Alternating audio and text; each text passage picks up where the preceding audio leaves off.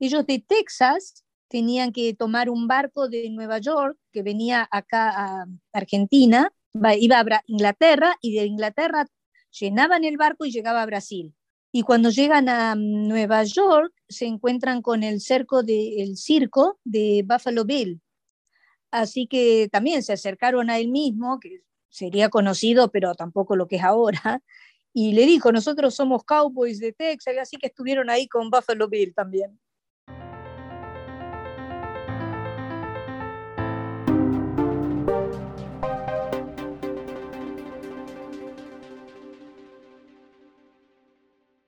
Bienvenidos a Language and Culture with Dr. J.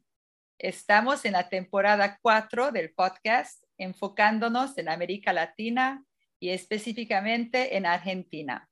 Un recordatorio, el podcast es absolutamente sin fines de lucro y libre de publicidad.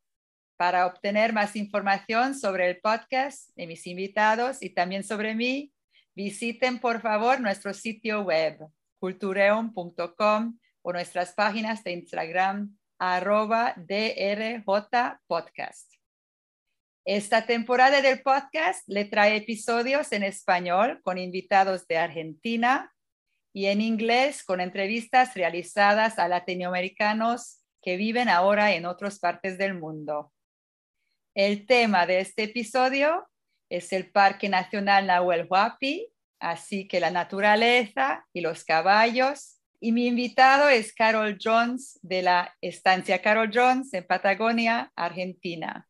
Bienvenida, Carol. Buen día, bien, gracias. ¿Es tan bueno verte de nuevo, Carol? Sí, estuvo bueno volver a vernos después de varios meses. Así es, así es. Bueno, tienes una historia familiar arraigada en la naturaleza y en este hermoso parque nacional. Así que me gustaría empezar por el principio. ¿Cómo llegó tu familia a Argentina y cómo empezaste a trabajar con caballos, con vacas y animales en general? Bueno, mi abuelo llegó en fines del 1800, él era texano, esto de la parte de mi papá, y bueno, él era texano y era cowboy, y aparentemente había una depresión en Estados Unidos y con un amigo decidieron venirse para Sudamérica. Llegaron primero a Brasil, no les gustó mucho el clima y ahí se vinieron a la Argentina.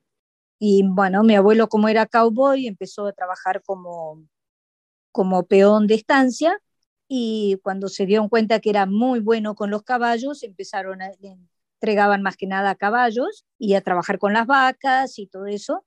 Empezó a hacer arríos para una o dos estancias de la provincia de Buenos Aires que traían animales acá a la Patagonia, a veces cerca de Esquel, muchas veces los llevaban a Chile porque de ahí exportaban la carne.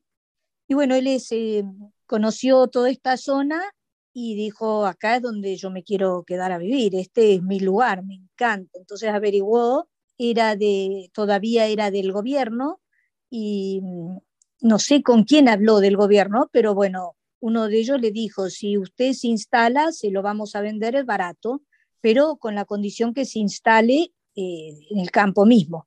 Sí, dijo mi abuelo, eso es lo que yo quiero, es instalarme y hacer familia ahí.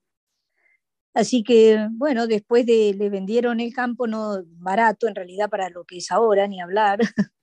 Y bueno, se instaló, después conoció a mi abuela, que era suiza, que estaba en Chile, también eran colonos, la familia de él eran colonos en Chile.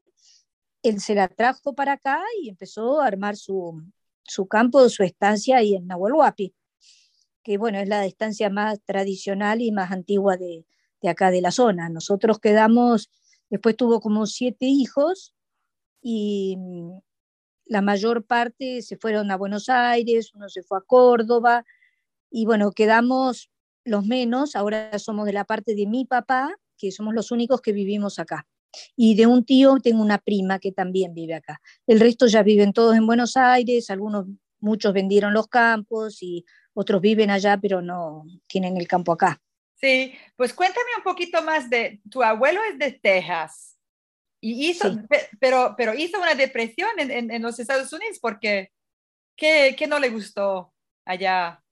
Y aparentemente era, no sé bien, él tendría 20, sí, no, 20 y pico de años, pero o era adolescente, 19, 20, había quedado huérfano y tenía un amigo que era John Crockett, el sobrino de David Crockett, y a ellos les gustaban mucho los caballos, así que siempre trabajaban en el campo con las vacas, caballos y todo eso. Y aparentemente no podían, habían comprado tropillas, no las podían vender porque las llevaban de Florida a Texas, de acá para allá, movían y amansaban y todo eso. Y no tenían trabajo, les estaba yendo mal con su negocio de comprar y vender caballos, y ahí es donde decidieron, porque este John Crockett le gustaba lo que es encontrar oro, le gustaba todo lo que era de oro, mining, ¿no? Entonces le dijo a mi abuelo, vayamos a Brasil, que es donde se están haciendo ricos, así, buscando piedras preciosas y oro y todo eso. Bueno, vamos, aventureros y jóvenes, nada por perder, ahí no tenían más nada, se vinieron a Brasil. Sí, pero eso es la historia, Davy Crockett y todo eso hace parte de la historia conocida, ¿no? Sí, sí, sí, sí, y cuando llegan ellos de Texas, tenían que tomar un barco de Nueva York que venía acá a Argentina, iba a Inglaterra, y de Inglaterra llenaban el barco y llegaba a Brasil. Y cuando llegan a Nueva York, se encuentran con el circo de Buffalo Bill. Así que también se acercaron a él mismo, que sería conocido, pero tampoco lo que es ahora, y le dijo, nosotros somos Cowboys de Texas, así que estuvieron ahí con Buffalo Bill también. Pues, Carol, uno tendría que escribir un libro sobre tu vida, porque de hecho todo lo que pasó y todo esto es muy interesante, ¿no? Sí, sí, la verdad que tiene muchas historias porque era una persona muy emprendedora, muy trabajadora y muy visionaria. Él veía lo que podía hacer, ¿no? Fue el primero que trajo los autos Forte acá a Bariloche, cuando no había ni caminos, no había nada. Y sin embargo, él cuando se iba a visitar a sus parientes a Estados Unidos un año, fue poco, pero bueno, fue uno de estos años que se ve que había vendido bien la carne y la lana, ve que hay Fortés por todos lados y dice, yo quiero un Forté también. Por supuesto no sabía manejar ni nada. Bueno, llega a Estados Unidos y le dicen, bueno, la fábrica de Forté está en Detroit. Así que se va a Detroit y ahí habla con el gerente y le dice, mire, yo vivo en la Patagonia, en un lugar así y así, y yo quiero tener un Forté. Y el hombre lo mira como diciendo, ¿y cómo hacemos? Porque además no hay ni para poner nafta, nada, es como, y no, bueno, dice, mire, don Jones, yo lo veo a usted tan entusiasmado que hagamos una cosa, si usted me compra 2 Forté, yo le regalo el tercero. Y mi abuelo dice, bueno, hagamos eso. Y bueno, así se trajo los primeros Fortés que llegaron acá a la zona. Llegaron 2 de ellos en vez de 3, No pero me porque digas. uno lo usaron como partes, ¿no? Sí, sí. Muy interesante todo, pero tu estancia también bastante famoso por haber albergado y escondido a Butch Cassidy y el Sundance Kid, ¿no? Eso es también una historia de tu abuelo, ¿no?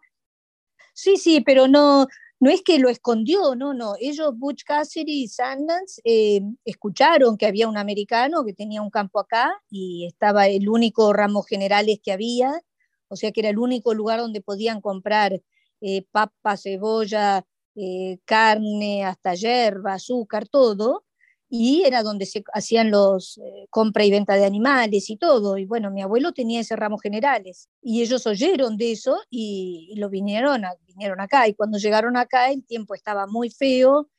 No sé si no podían cruzar por la balsa por el tiempo, por qué pasaba, pero bueno, se quedaron como un mes en la casa de mi papá, de mi abuelo, que es donde yo me crié. Es donde después mi papá se quedó con esa casa y nosotros nos criamos ahí. Y bueno, ahí estuvo como un mes y sí, pero él no sabía quién era. Para él eran unos americanos que andaban conociendo y paseando, como él llegó acá, ¿no? Después se enteró de todo, porque además él después, Butch Cassidy los invitó al campo que había comprado, que estaba en negociaciones ahí en Cholila. Entonces los convenció a mi abuela y a mi abuelo que fueran para allá, aunque sea a conocer. Y bueno, se subieron a un carro, tirado también por caballos, con los dos hijos mayores que tenían en ese momento, y bueno, y se fueron hasta Cholila. Y cuando, bueno, llegan ahí, muy bien atendido, estaba todo listo para ellos, todo bien, y bueno, mi abuelo, bien como gente de campo, sale a caminar, a dar una vuelta, así a pie, y encuentra un corral escondido, en un lugar donde uno nunca va a hacer un corral porque no puedes trabajar ahí, sino que era para esconder algo, ¿no? Animales. Y todos los cueros de vaca que había eran todos con distintas marcas. Así que ahí volvió mi abuelo y le dijo a mi abuela, le dijo, tenemos que irnos de acá porque esto no es buena gente. No es buena gente, así que vayámonos. Y al otro día nomás volvieron a armar el carro y se volvieron para acá. Y ahí después se dieron cuenta que habían sido las mismas personas que estaba buscando la policía, los Pilkington y todo esto, ¿no? Ay, Dios mío. Qué historias, ¿no, Carol? Sí, sí, sí, la verdad que de todo hizo. De todo, de todo. Pero cuéntame que su abuela era suiza, pero vivía en Chile. ¿Qué, Sí, con la familia. cómo lo aceptaron los argentinos pues a su abuelo americano, gringo, y a su abuela? ¿Era un problema en ese tiempo de ser extranjero así? ¿O todo el mundo venía y iba y no era un problema para, no sé, para inmigrar, ¿no? En el No, país. aparentemente no. El gobierno argentino quería que viniera para que los chilenos no vinieran acá por el límite, por los límites. Era como que asentaban gente que iba a ser argentina. Ah, Pero no, no, no. Mi abuelo nunca dijo que había tenido ningún problema por inmigración con nadie y de nada, ¿no? sí, Y mi abuela vino, era muy jovencita, estaba con la familia en Chile y también por trabajo, medio de haber venido porque lo conoció y dijo, bueno, el único hombre que pasó, no sé cómo sería, pero no había tanta gente acá. claro. Después, cuando mi abuelo se instaló, empezaron a venir más americanos, porque estaban también los Newbery, había los Nielsen, no, Nielsen eran noruegos, pero había varias familias americanas que de a poco se fueron yendo también, y bueno, y quedó mi abuelo como gringo gringo, ¿no? Sí, sí. Y después sus hijos continuaron su negocio o todo lo que él hacía con las vacas y con la estancia, ¿no? Sí, sí. Él tuvo, bueno, como 7 hijos, entre ellos mi papá, y todos fueron de cosas de campo, ¿no? Con vacas y ovejas. Era la crianza de acá. Y todavía yo tengo 2 hermanos, también tienen vacas y ovejas. Y bueno, y yo que tenés que armarte porque, bueno, ya el campo no da para tanto porque se viene achicando cada vez más, cada vez más. Así que bueno, yo empecé con las cabalgatas porque también lo que me gusta es el campo y es lo que me crié. En el mismo lugar donde estaba mi abuelo, nací yo más o menos. Así que es todo lo que sé hacer, no sé mucho más que eso. Sí, sí, sí, sí. Y tu estancia está en medio del Parque Nacional Nahuel Huapi. Y desde la casita de la finca solo ves naturaleza por todo, por donde mires, ¿no? Por todo Sí, lado. Bueno, hay una sensación de paz que es increíble, que es indescriptible. sí, tiene un ambiente muy lindo. Vos vas a ir y no te querés ir más. Es muy lindo y te atrae, ¿no? Te lleva a quedarte ahí. Y estás dentro del parque. Bueno, el parque se hizo después de que estaba mi abuelo instalado. Así que bueno, ahora el parque tiene varias reglas y siempre te quiere pedir este, pedir el otro, pero bueno, a nosotros no nos joroban mucho porque bueno, creo que cuidamos más que los mismos parquistas, mira, porque estamos hace tantos años y está todo muy virgen, como vos decís. Sí, sí. Y es de hecho en medio de la naturaleza, de la nada, ¿no? No hay ningún ningún signos de civilización, ¿no? Es la Claro, no, naturaleza pura. sí, sí, para ver Bariloche o ver algo más tenés que subir a un cerro alto, lejos, que tardas una hora para llegar y de ahí ves el lago y ves Bariloche en sí. Pero mientras estás ahí, donde tenemos los galpones y todo, es pura naturaleza. ¿Y cómo relacionas con esto? ¿Cómo te relacionas con esto? ¿Alguna vez te sientes sola allí? No, no, al contrario, mira, me encanta esa soledad, ¿viste? Y te da más seguridad que estar en cualquier ciudad o en cualquier pueblo. La soledad que tenés ahí es muy linda. Y para mí, bueno, quizás sí, sí, ahora que pienso, quizás sea porque me crié ahí, ¿no? Es todo lo que toda la vida tuve. Pero ahora, viste, con el tema de la cuarentena, que hubo, que no podía salir de tu casa, no podía ir a ningún lado, yo estaba atacada porque vivo también en un lugar, estoy en un lugar donde hay mucha naturaleza y todo, pero me quería ir al campo, ¿viste? Quería estar ahí. Y bueno, me iba y me pasaba todo el día, me dejaron pasar después de un mes y me quedaba Para, todo el para día, cuidarte de los animales, ¿no? Porque sí, claro, porque claro, tenía mis caballos, tenía todas mis cosas ahí, que tengo que ver qué pasa, y saber que estaban todos los caballos bien y dónde andaban, porque quieras o no, son potreros grandes que hay que recorrerlos y ver. Así que bueno, toda la cuarentena me lo pasé y chocha, porque no podías ir a Bariloche, no podías ir a ningún pueblo, porque no te dejaban salir. Así que estaba bárbaro y me encanta, la verdad que esa soledad del campo es muy linda. mm, mm. ¿Piensas que es algo, algo de argentino o es algo personal? ¿Piensas que hace parte de la identidad de Argentina? No, Este, no, no, la mayor parte de la Argentina creo que vive en las ciudades y no entiende cómo la gente puede estar sola en el campo. Te preguntan, ¿y cómo solos acá? ¿Y qué haces todo el día? ¿Y no tenés internet? ¿Y no tenés televisión?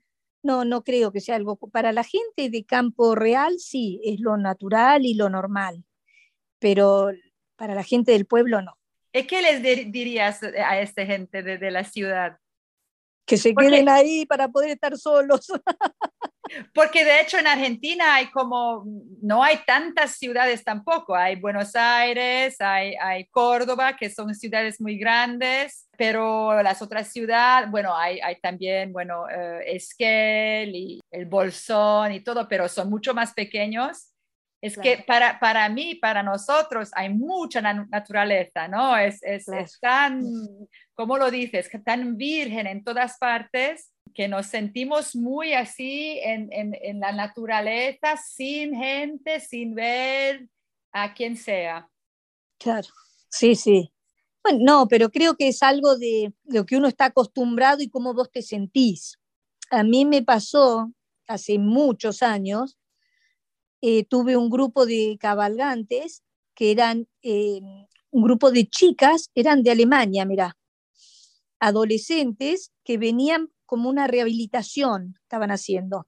Y venían con una psicóloga, la dueña de la empresita que hacía la rehabilitación, un ayudante que ya se había rehabilitado teóricamente y otra, no sé qué era, una doctora o algo más, era profesional. Y hacíamos una cabalgata de 4 días en la cordillera y en carpas y bueno, después teníamos la cocina y todo eso. Estas chicas, para ir al baño, viste que tenía un bañito caminando capaz que 50 metros, iban de a dos, no se animaban a ir solas hasta el bañito ese. Había que ir a buscar agua al arroyo, que serían otros 50 metros, iban de a dos. Iban a buscar leña, iban de a dos. Nunca se animaban a ir una solita a hacer nada. Y yo les pregunté, viste, pero ¿por qué no? Andá, bueno, espera que busco una amiga, me decía. Y, no sé, y les decía, pero no pasa nada acá. Sí, pero yo no conozco, sí, pero te estoy viendo, no te puede pasar nada. Pero No, no, no, de qué tenían miedo? de la naturaleza en sí, de ¿Ah? estar solas. Llegaron a Bariloche, esa noche tenían que ir a un hotelito, no sé dónde, esa noche se dispersaron para Bariloche, ninguna hablaba castellano, todas hablaban inglés. Y sin embargo se dispersaron por Bariloche, se perdieron, iban, venían como pez en el agua, que yo no entendía nada. Yo esa noche me junté también con ellos a comer y les digo la verdad, que no entiendo cómo tenían tanto miedo en el campo para ir a buscar agua, para ir al baño, y acá donde no entendés ni el idioma, lleno de gente, lleno de calles, con gente, pero como el pez en el agua. Mm, Increíble fue eso. ujú. Sí, Muy impresionante. Es un sí, tema de costumbre, ¿viste? De lo que mamás. sí, claro. Y pienso que con la nueva generación eso es de, bueno, le voy a decir, de peor en peor, ¿no? Que uno se siente solo en seguridad con, no sé, con más gente, con la tecnología, con esta civilización. Sí, a mí lo que me parece, en cierta manera, es que esa gente para todo lo que tiene que hacer tiene como un manual, ¿viste? Que le explican qué tenés que hacer y para sacar agua tenés que buscar la canilla, no te dan un balde y a ver cómo saco agua, ¿viste? ¿Dónde busco? No, tenés que darles como un manual de cómo hacer cada cosa y así funcionan, ¿viste? Es como que ya no tienen el sentido común. Entonces estás solo en la naturaleza y decís, bueno, que yo, se larga a llover, tengo toda la línea mojada, ¿qué hago? Y bueno, buscás la seca, pero no se les ocurre hasta que no pase, ¿viste? O lo que haces, si llueve, empezás a juntar leñita y meterla en un lugar donde no se va a mojar. No se les ocurre, es como que, bueno, después voy y compro, o después voy y alguien me dice. Y ahí estás solo. Mm, Claro, eso creo que es lo que les da el miedo, ¿viste? No tener un manual, no tener alguien que te venda nada. Debe sí, haber algo de eso, ¿no? muy interesante. Sí, sí, sí, sí. Sí, es muy Pero raro. dime, dime. No, porque me ha pasado, años antes cuando empecé con las cabalgatas no era tan así, porque tenía muchos europeos, pero era gente más grande que tenía otro sentido común. Lo que está pasando es con la gente nueva, la gente joven es la que no lo tiene, se lo ha perdido. Es una lástima, sí, sí. Carol, ¿qué significa para ti ser argentina? ¿Qué pregunta la tuya? No, bueno, la verdad que mi mamá también fue argentina, de parte de mi mamá somos argentinos ya de varias generaciones, y mi mamá era una persona muy leída, era muy culta, sabía mucho y era como muy patriota, ¿viste? Así que nos inculcó mucho el tema de qué suerte que tenemos de ser argentinos. Así que yo tengo eso, a mí me gusta la Argentina, me gustan los argentinos. El tema es hoy en día, yo por lo menos con el gobierno que tenemos no me siento identificada para nada y me da mucha pena que los argentinos estemos como estamos, porque no deberíamos estar así. Pero bueno, somos los menos argentinos que pensamos eso, por eso es que seguimos teniendo la Argentina que tenemos. Pero bueno, la verdad que sí, que es muy triste estar como estamos porque debería ser un país con todo, ¿viste? Porque tenemos de todo, es como decía, hay mucho lugar libre, muchas cosas para hacer, es muy rico y tenemos argentinos muy inteligentes, con mucho sentido común y bueno, son los que ahora se quieren ir porque acá no se puede hacer mucho de nada, ¿eh? Mm. Están cortando los brazos y la forma de pensar y todo a la gente que tiene la capacidad. Pues yo lo que puedo decir de los argentinos que nos pasó de maravilla y todos, de hecho, la gente que conocimos eran tan agradables, interesantes, bueno, linda gente, ¿no? Bueno, eso es otra parte, esto es la parte personal, la parte humana, el otro es la parte, bueno, política oficial del gobierno, ¿no? Sí, sí, la parte humana hay gente bárbara, gente muy linda, muy agradable y muy preparada, ¿no? Y si no son gente, como vos decís, muy agradables, es lindo estar con ellos, tienen mucho sentido del humor, ¿viste? Son divertidos, enseguida te pescan para divertirse, para pasarla bien. Eso sí, hay muchos argentinos que son así, sí, sí, no hay duda. Bueno, otra pregunta. Trabajaste fuera de Argentina, pero es en la Patagonia donde te sientes como en casa. ¿Podrías Sí. un poquito hablar sobre tus viajes y cómo te sentiste en otros países? Sí, fue la verdad que sí bastante, porque era cuando era joven.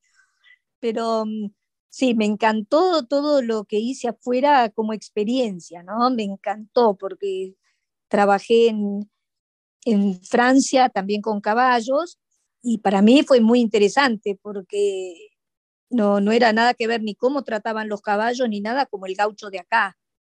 ¿Viste? Es otro modo de ser, otra forma de manejarte desde los animales hasta cómo era la gente. ¿Le puedes explicar un poquito más eso? Porque en el podcast se trata de la cultura y por eso quería hablar contigo también, porque para mí tu trabajo con los caballos hace parte de la cultura, ¿no? Claro. Exactamente lo que dices, la manera de conectarte con este caballo. ¿Lo puedes decir un poquito más sobre eso? ¿Cómo era diferente en Francia, de ejemplo? Y en Francia, por ejemplo, yo estaba en bueno, puede haber sido un campito chiquito que estaba cerca de un pueblito de Valence.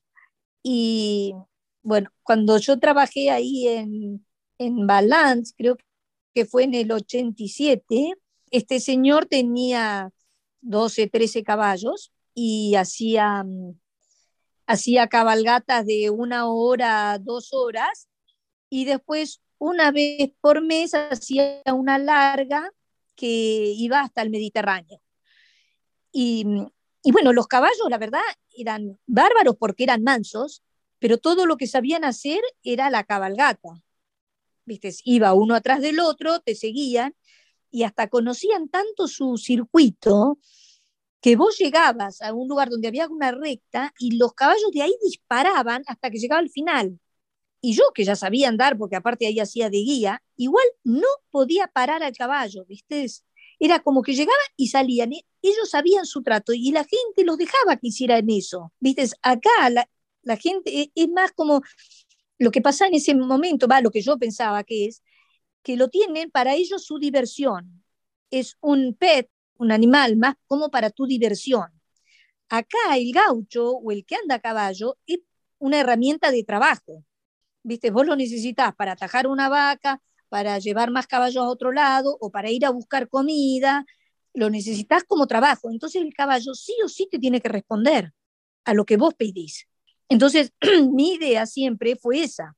Para mí los caballos son caballos, ahora los uso como cabalgata, pero igual con cualquier caballo podés ir a buscar las vacas, podés ir a mover las ovejas, y los usás para trabajar, no es solo la cabalgatita. Y, y ahí me di cuenta, ¿viste? De que ahí ya hace años que el caballo era como diversión, o para hacer shows, ¿viste? Que los tienen tan bien entrenados y todo, porque es para un show, es más el placer de uno con el caballo. En cambio, acá todavía es que uno necesita del caballo, Mm, ¿viste? Como una herramienta. mm, mm, mm. ¿Y en otros países? Y bueno, en Estados Unidos están en un medio, porque también usan los caballos para vacas y todo eso, pero hace muchos más años que los tratan mejor que el gaucho, ¿viste? El gaucho no es que los trata mal, pero cree que vos tenés que ponerle los puntos de cualquier manera, no dar, ni dándole el tiempo, ¿viste? Cuando amansan un caballo acá, cuando yo era chica, ahora ya nosotros por lo menos no lo hacemos más, vos agarrabas un caballo que nunca se había tocado, lo metías en un corral, lo enlazabas, lo atabas a un palenque y lo tenías ahí como un día hasta que el caballo se entregaba, ¿viste? Hasta que estaba agotado. Entonces después le pasaba la soga, lo entraba a manosear, era como que se te tenía que entregar, ¿viste? Y si no, vos le pegabas hasta que el tipo estaba peor. Ahora ya no se hace más así, por lo menos nosotros no lo hacemos más. En Estados Unidos, hace muchos más años que lo hacen del modo racional, le llaman ahora, doma racional o tiene otra palabra también. Entonces, yo creo que hasta los caballos con los años de haber sido mejor tratados, también tienen otro chip. Yo la última vez que fui a hacer una cabalgata en Estados Unidos en el 2017, era un caballo que era nuevo, ¿viste? Creo que tenía 4 años, 4 años y pico, nuevo, casi no se había usado, y era manso como uno mío de 10 años. Pero ya creo que ya el chip que vienen es como que siempre fueron bien tratados. Mm, En mm, cambio acá estamos recién ahí en eso. mm, ¿Viste? Acá un caballo mío no lo tratás bien al principio y después lo empezás a usar y haces un error y el tipo se acuerda de ese error, ¿viste? De asustarse por algo. Allá no. Allá en Estados Unidos vienen más tranquilos, no importa si son, ¿viste? Caballos de sangre caliente o no, ¿viste? Son más tranquilos y yo creo que son los años de haber sido eso. Acá, por suerte, estamos ahora en esa, ¿no? Pero es muy interesante, sí, cómo va cambiando con los años. Claro, claro. ¿Y trabajaste también en Alemania, no? No, en Alemania no trabajé con caballos, no. No, en Inglaterra sí, En Inglaterra, sí. pero claro, en Inglaterra que cuidaba caballos, no teníamos que salir a andar ni nada, pero teníamos, la señora con la que yo estaba, ella tenía 2 padrillos y yeguas árabes. Y más que nada hacía crías y después las vendía. Entonces eso fue lo que hice de ahí. Sí, no, muy lindo, muy lindo. Pues nosotros estuvimos con nuestros niños en tu finca, en tu estancia, mi esposo con nuestros 3 niños y también con mi amiga Jane y su familia. Y pasamos un día muy agradable contigo. ¿Podrías explicar a los oyentes cómo organizas los paseos a caballo, las cabalgatas, ¿no? Porque eso también es muy especial. Los caballos viven libre en el parque y no en un establo y los llevas cuando los necesitas. Claro. Y tienes un sentido para tus caballos y también para tus clientes, porque yo, si te acuerdas, tenía mucho miedo, si te acuerdas. No, no me acuerdo que tenías tanto miedo. Y estás muy en contacto con los, pues no sé, para mí tú lo sentiste todo, tenías así como un sentido de todo lo que pasaba con los, no sé, con los caballos, con nosotros. Tuvimos también mi niña que tiene 8 años, ¿no? Era la primera vez que se iba en caballo sola, ¿no? Que no conducida. Y tenías así una, no sé, un sentido para manejarlo todo. Claro.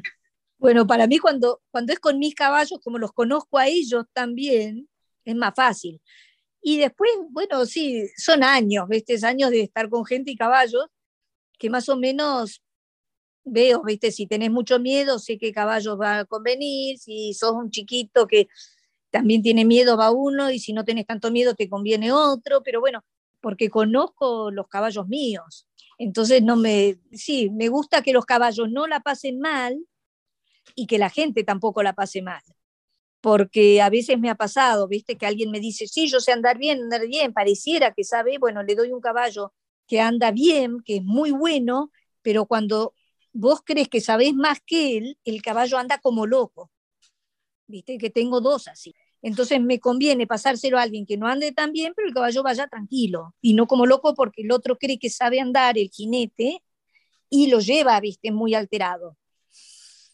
Entonces sí, te vas como avivando a ver qué caballo para quién, ¿no? Hay que tener cuidado porque tampoco querés que pase un accidente, pero que los dos lo pasen bien. Pero tus caballos son libres, porque para mí era Sí. también, sí, son, Mis cuéntanos. caballos están siempre sueltos en un potrero grande. Los tengo ahora divididos, ¿viste? Los que uso más seguido, qué sé yo, tengo por ejemplo 10 cerquita del galpón para cuando tenemos una cabalgata, pero hay que ir, buscarlos, a veces tardas 1 hora en traerlos porque no los encontrás o porque se te disparan, pero bueno, después los traemos, y el resto están en otro potrero más lejos. Entonces, durante 15 días uso esos 10 y después saco esos 10, traigo otros 10 y los voy rotando, para que no se aburran también, ¿viste? Porque también la cambiada de manos no es buena, me parece a mí, ¿no? Se acostumbran y todo, pero está bueno rotarlos, que tengan su vida solos, ¿no? Y me pasa eso, sí, que hay caballos que vuelven chochos porque les gusta estar más con gente. Hay otros que cuesta meterlos al corral porque no quieren estar con gente. Y bueno, también les toca, ¿viste? Es como uno. Sí, sí, sí.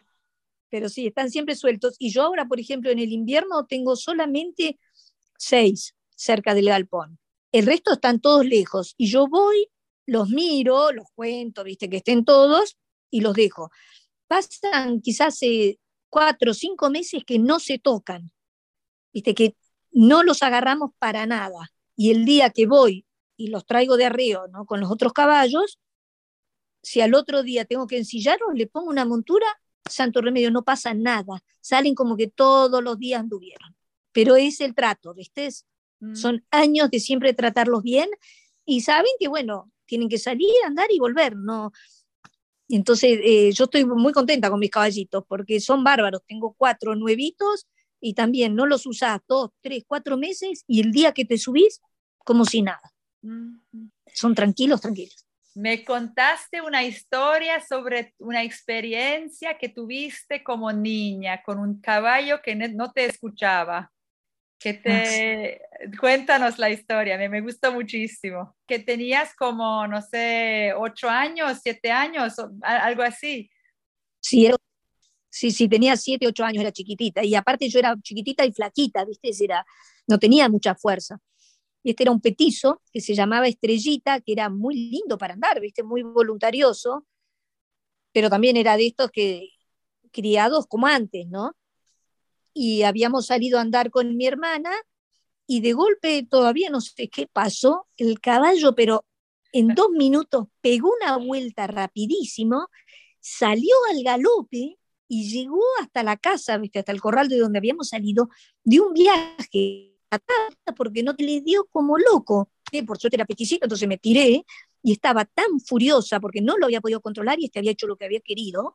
Entonces me fui a donde estaba mi papá y le digo, matalo, matalo a la Estrellita porque me quiso matar a mí. Yo estaba segura que me había querido matar y la verdad que me quedó tal pánico que durante un año yo no me subía a un caballo, no los quería ni ver, le tenía terror. Y después teníamos un peón trabajando con nosotros que era muy bueno con los caballos, y él de a poquito era, Carol, ¿por qué no venís conmigo? Carol, acompáñame acá, y de a poquito así, y cuando fui adolescente me decía, vamos que hoy tengo que hacer tal cosa, y se ve que a mí me encantaba, entonces de a poco, gracias a este hombre, empecé a andar de nuevo, y después, bueno, ya, después no dejé nunca más. Sí, sí, claro, claro, claro, claro. Sí. Sí, sí, es muy importante que le agarren confianza, ¿viste? Que puedas tener confianza con el caballo. Ya cuando sos más grande tenés más fuerza para manejarlo, pero cuando sos chico es importante que te sientas bien con tu caballo y le tengas confianza. Sí. Sí, sí, sí, sí, claro. Otra pregunta, Carol. Muchas cosas que disfruté tanto en tu estancia fue cómo equilibraste la bienvenida a los turistas, bueno, a nosotros como visitantes estadounidenses, gringos sin educación en tu cultura, y nos hiciste sentir seguros, respetados y cómodos, pero sin dejar de mantener todo muy auténtico. Mm. ¿Dirías algunas palabras sobre eso, por favor? Yo igual, viste, al haber nacido y criado acá en Bariloche, en el campo con mi papá, que era más gringo, pero ellos se hicieron gauchos al toque. Mi papá era un paisano más, viste, siempre estaba de paisano vestido y su forma de ser era muy campechana, viste, era muy campechano. Mi mamá era más intelectual, pero era muy fanática de las cosas del campo, de la tradición, de todo eso. Y yo creo que mamamos todo eso, ¿viste? Entonces, a mí las cosas del gaucho, ¿viste? Los respeto mucho, los admiro mucho en cómo, ¿viste? Pudieron hacer sobrevivir y andar y todo. Ahora me doy cuenta que hay cosas cambiar como eso del trato de los caballos y todo, pero tienen una forma interna, ¿viste? De arreglarse solos y poder desafiar su vida a lo que tengan que hacer con los caballos por su cuenta, solitos, que no es fácil, ¿viste? Pero entonces he mantenido parte de toda esa tradición, creo. Entonces me gusta que lo que yo tengo y todo es muy tradicional, muy del campo en sí. Y después, bueno, cuando viene la gente, es lindo que vean esa diferencia, ¿viste? Porque si lo llevo a un club hípico donde está igual que estar en Alemania o en Inglaterra, la idea es que vengan a un campo de la Patagonia y mantener esa tradición. A mí es lo que me gusta. Por otro lado, tengo una mezcla con mi abuelo que era americano, entonces también tengo una montura americana y todo, pero yo sé que era él ese. Yo tengo la mezcla del gaucho con el americano, lo tradicional argentino, creo, ¿no? Sí, Pero bueno, y al, sí, mis padres también eran muy, siempre, viste, en el campo siempre había amigos, siempre, eh, viste, muy abiertos en cómo recibían a la gente, y eso lo mamás. y al final de la cabalgata compartes una comida, una parrilla con tus invitados que nos gustó también, era todo muy especial. Claro, todo es como muy auténtico, viste, es como es, no, no les hago un show de nada. ¿Viste? Es como en el campo es, en todo caso, bueno, tendrá una mesa en vez de comer en el banquito, pero si querés comer en el banquito, está el banquito. ¿Viste? Es como, esa es la palabra, es como muy auténtico lo que hago, pero porque yo también soy así, no, no puedo hacer mucho show. Era la primera vez que tomamos mate. La primera vez que tomamos mate fue contigo. Ah, mirá, Sí, sí, sí. bueno, No sé está si te bueno. acuerdas, pero sí, después de la comida, no sé, yo sé, yo pienso que yo he preguntado algo sobre el mate y no sé qué, y cómo que Sí, no lo conoces y lo claro. preparaste de repente para Sí, que sí. eso es también muy lindo, ¿sabes? Eso es lo que quiero decir, que lo sientes a la gente, a los caballos, que a nosotros nos interesaba y lo preparaste así, Claro, sin... sí. La verdad que siempre tomábamos mate cuando llegábamos, pero con la cuarentena, con el COVID, se cortó el tema del mate. Entonces, ahora tengo como 5 mates, ¿viste? Siempre tenías uno y todo el mundo lo compartía y era parte de todo, es que todos compartíamos el mate. Ahora tengo distintos mates. Entonces, por eso, lo ofrezco cuando me preguntan o algo, pero si no está, ¿viste? Está porque no podés no tener un mate. Pero seguro que tomaron ustedes con uno y yo con otro. No me Sí, acuerdo. sí, sí, yo compartí uno con mi esposo y tuvimos Claro, un otro para Jane y su esposo y sí, sí, claro, no claro, compartimos de hecho. claro. Eso, bueno, por ahora, por la situación esta que tenemos, pero si no, la idea siempre es que compartías. Y eso también era algo muy, muy tradicional argentino, ¿viste? Es Sí. muy tradicional. Y la sensación de compartir mate con extranjeros es otra cosa para ti. Porque bueno, cuando compartes, como hace tanto parte de la cultura argentina, lo que vi yo también, el autobús, en todas partes, la gente que se compartía este mate, ¿no? Pero Sí, sí. cuando lo compartes con un extranjero que no lo conoce, para ti como Argentina, ¿cuál es la sensación? Y la verdad, bueno, yo los miro porque te das cuenta las caras que hacen, ¿viste? Y que lo prueban y que si es muy amargo y que si es parecido al green tea y que es rico, pero y lo pasan a otro, ¿viste? Estudio la gente más que nada, pero cuando, si tomo mate, ¿viste? Con la gente del campo o con nosotros, ¿viste? Entre nosotros que nos conocemos, es como que circula y ni lo pensás. ¿Viste? Es como que está dando vuelta y te tocó, lo agarraste, pasás, si no querés más, gracias. Cuando tomás con extranjeros, estás más alerta, ¿viste? De qué pasa con las caras, con los gestos y todo, ¿no? Si no, con gente que vos conocés, es tan natural, es tan normal que ni lo pensás. Sí. Terminando la entrevista, Carol, ¿qué últimos pensamientos te gustaría dejar a los oyentes? Oh, oh. Eh, no, sería bueno sí que pudieran venir que vengan a la Argentina para conocer. Y creo que también es importante que vayan a lugares donde las cosas son auténticas, como decíamos antes, ¿viste? Porque si no es todo muy global, es igual en todos lados. Y en Argentina hay muchos lugares auténticos, ¿viste? Tenés muchos lugares. Si vas a Mendoza, tenés viñedos donde es más específico o podés caer a un lugar más chiquito, más el que te atiende a sea el dueño y te explique cómo hizo todo desde el vamos. ¿Viste? Tenés todos lugares así. Si vas también al norte, ¿viste? Hay lugares donde te venden unos ponchos hermosos y todo, pero buscar lo que no sea tan turístico. De todas maneras, bueno, si venís en un turno hay opción, pero siempre tenés en Argentina lugares donde estás medio solo con el argentino, ¿viste? No necesitas siempre caer en la parte turística completa, ¿no? Porque, bueno, acá en Bariloche es muy turístico, tenés los hoteles grandes, todo bien organizadito y todo, pero siempre tenés algo para hacer en que sea argentino, argentino para el argentino. Y eso creo que es lindo que lo vivan, porque así es el argentino real, no el que está solo con el turismo. Creo que ustedes vivieron algo de eso en Esquel y todo, ¿no? Nosotros solo con argentinos, nosotros estuvimos todo el tiempo con argentinos, vimos algunos, bueno, expats y gente que vivía ya así por 1 año, 2 años, pero no, aún en Buenos Aires nosotros estuvimos con argentinos puros. Claro, que está bueno, porque ahí ves cómo es.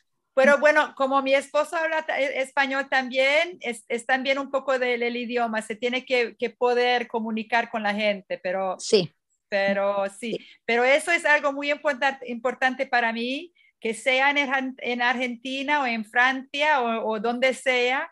Yo no soy muy fan de este turismo, pues me parece un poquito, a mí, no me parece un poquito tonto de ir en otras partes. ¿Por qué voy a visitar otro país si busco las mismas cosas que tengo en mi casa? Yo claro, si voy en un lugar, si voy a viajar, es para sí, conocer el otro, ¿no? Para conocer claro, lo que es diferente, lo que es, como decimos, auténtico, ¿no? No sí, sí, para sentirme en casa, ¿no? claro, claro, pero bueno, muchos por comodidad prefieren eso, ¿viste? Pero Bueno. bueno, y acá hay muchos lugares así, así que está bueno. Toda Argentina me pareció muchísimo así. Bueno, pero sí, sí, de hecho, en todas partes y tan diferentes, eso también es una cosa que me sorprendió mucho. La diferencia, porque nosotros pasemos 2 meses en Argentina viajando, bueno, no es mucho, pero es un poquito, Sí, y conocimos un poquito cada parte y es una diferencia enorme entre, claro, bueno, al lado de Iguazú, como dices, Mendoza y después Calafate, pues en todas sí, partes, sí, sí, Patagonia, es que, bueno, todo tan diferente, completamente diferente por la gente, por la naturaleza, por todo, por las sí, costumbres, por todo, todo, todo. Pero sí, sobre nada todo que la ver. naturaleza, ¿no? Sobre todo lo que encuentras de montañas hasta la playa, hasta el campo, la pampa, todo, ¿no? Sí, sí, sí, Es sí, maravilloso. sí, Es y es verdad muy que es grande, un país. sí, muy lindo país. Muchísimas gracias, Carol. Esperamos verte de nuevo en tu estancia. Bueno, muchas gracias, muy lindo volver a hablar con vos y nos veremos pronto. Hasta luego, gracias.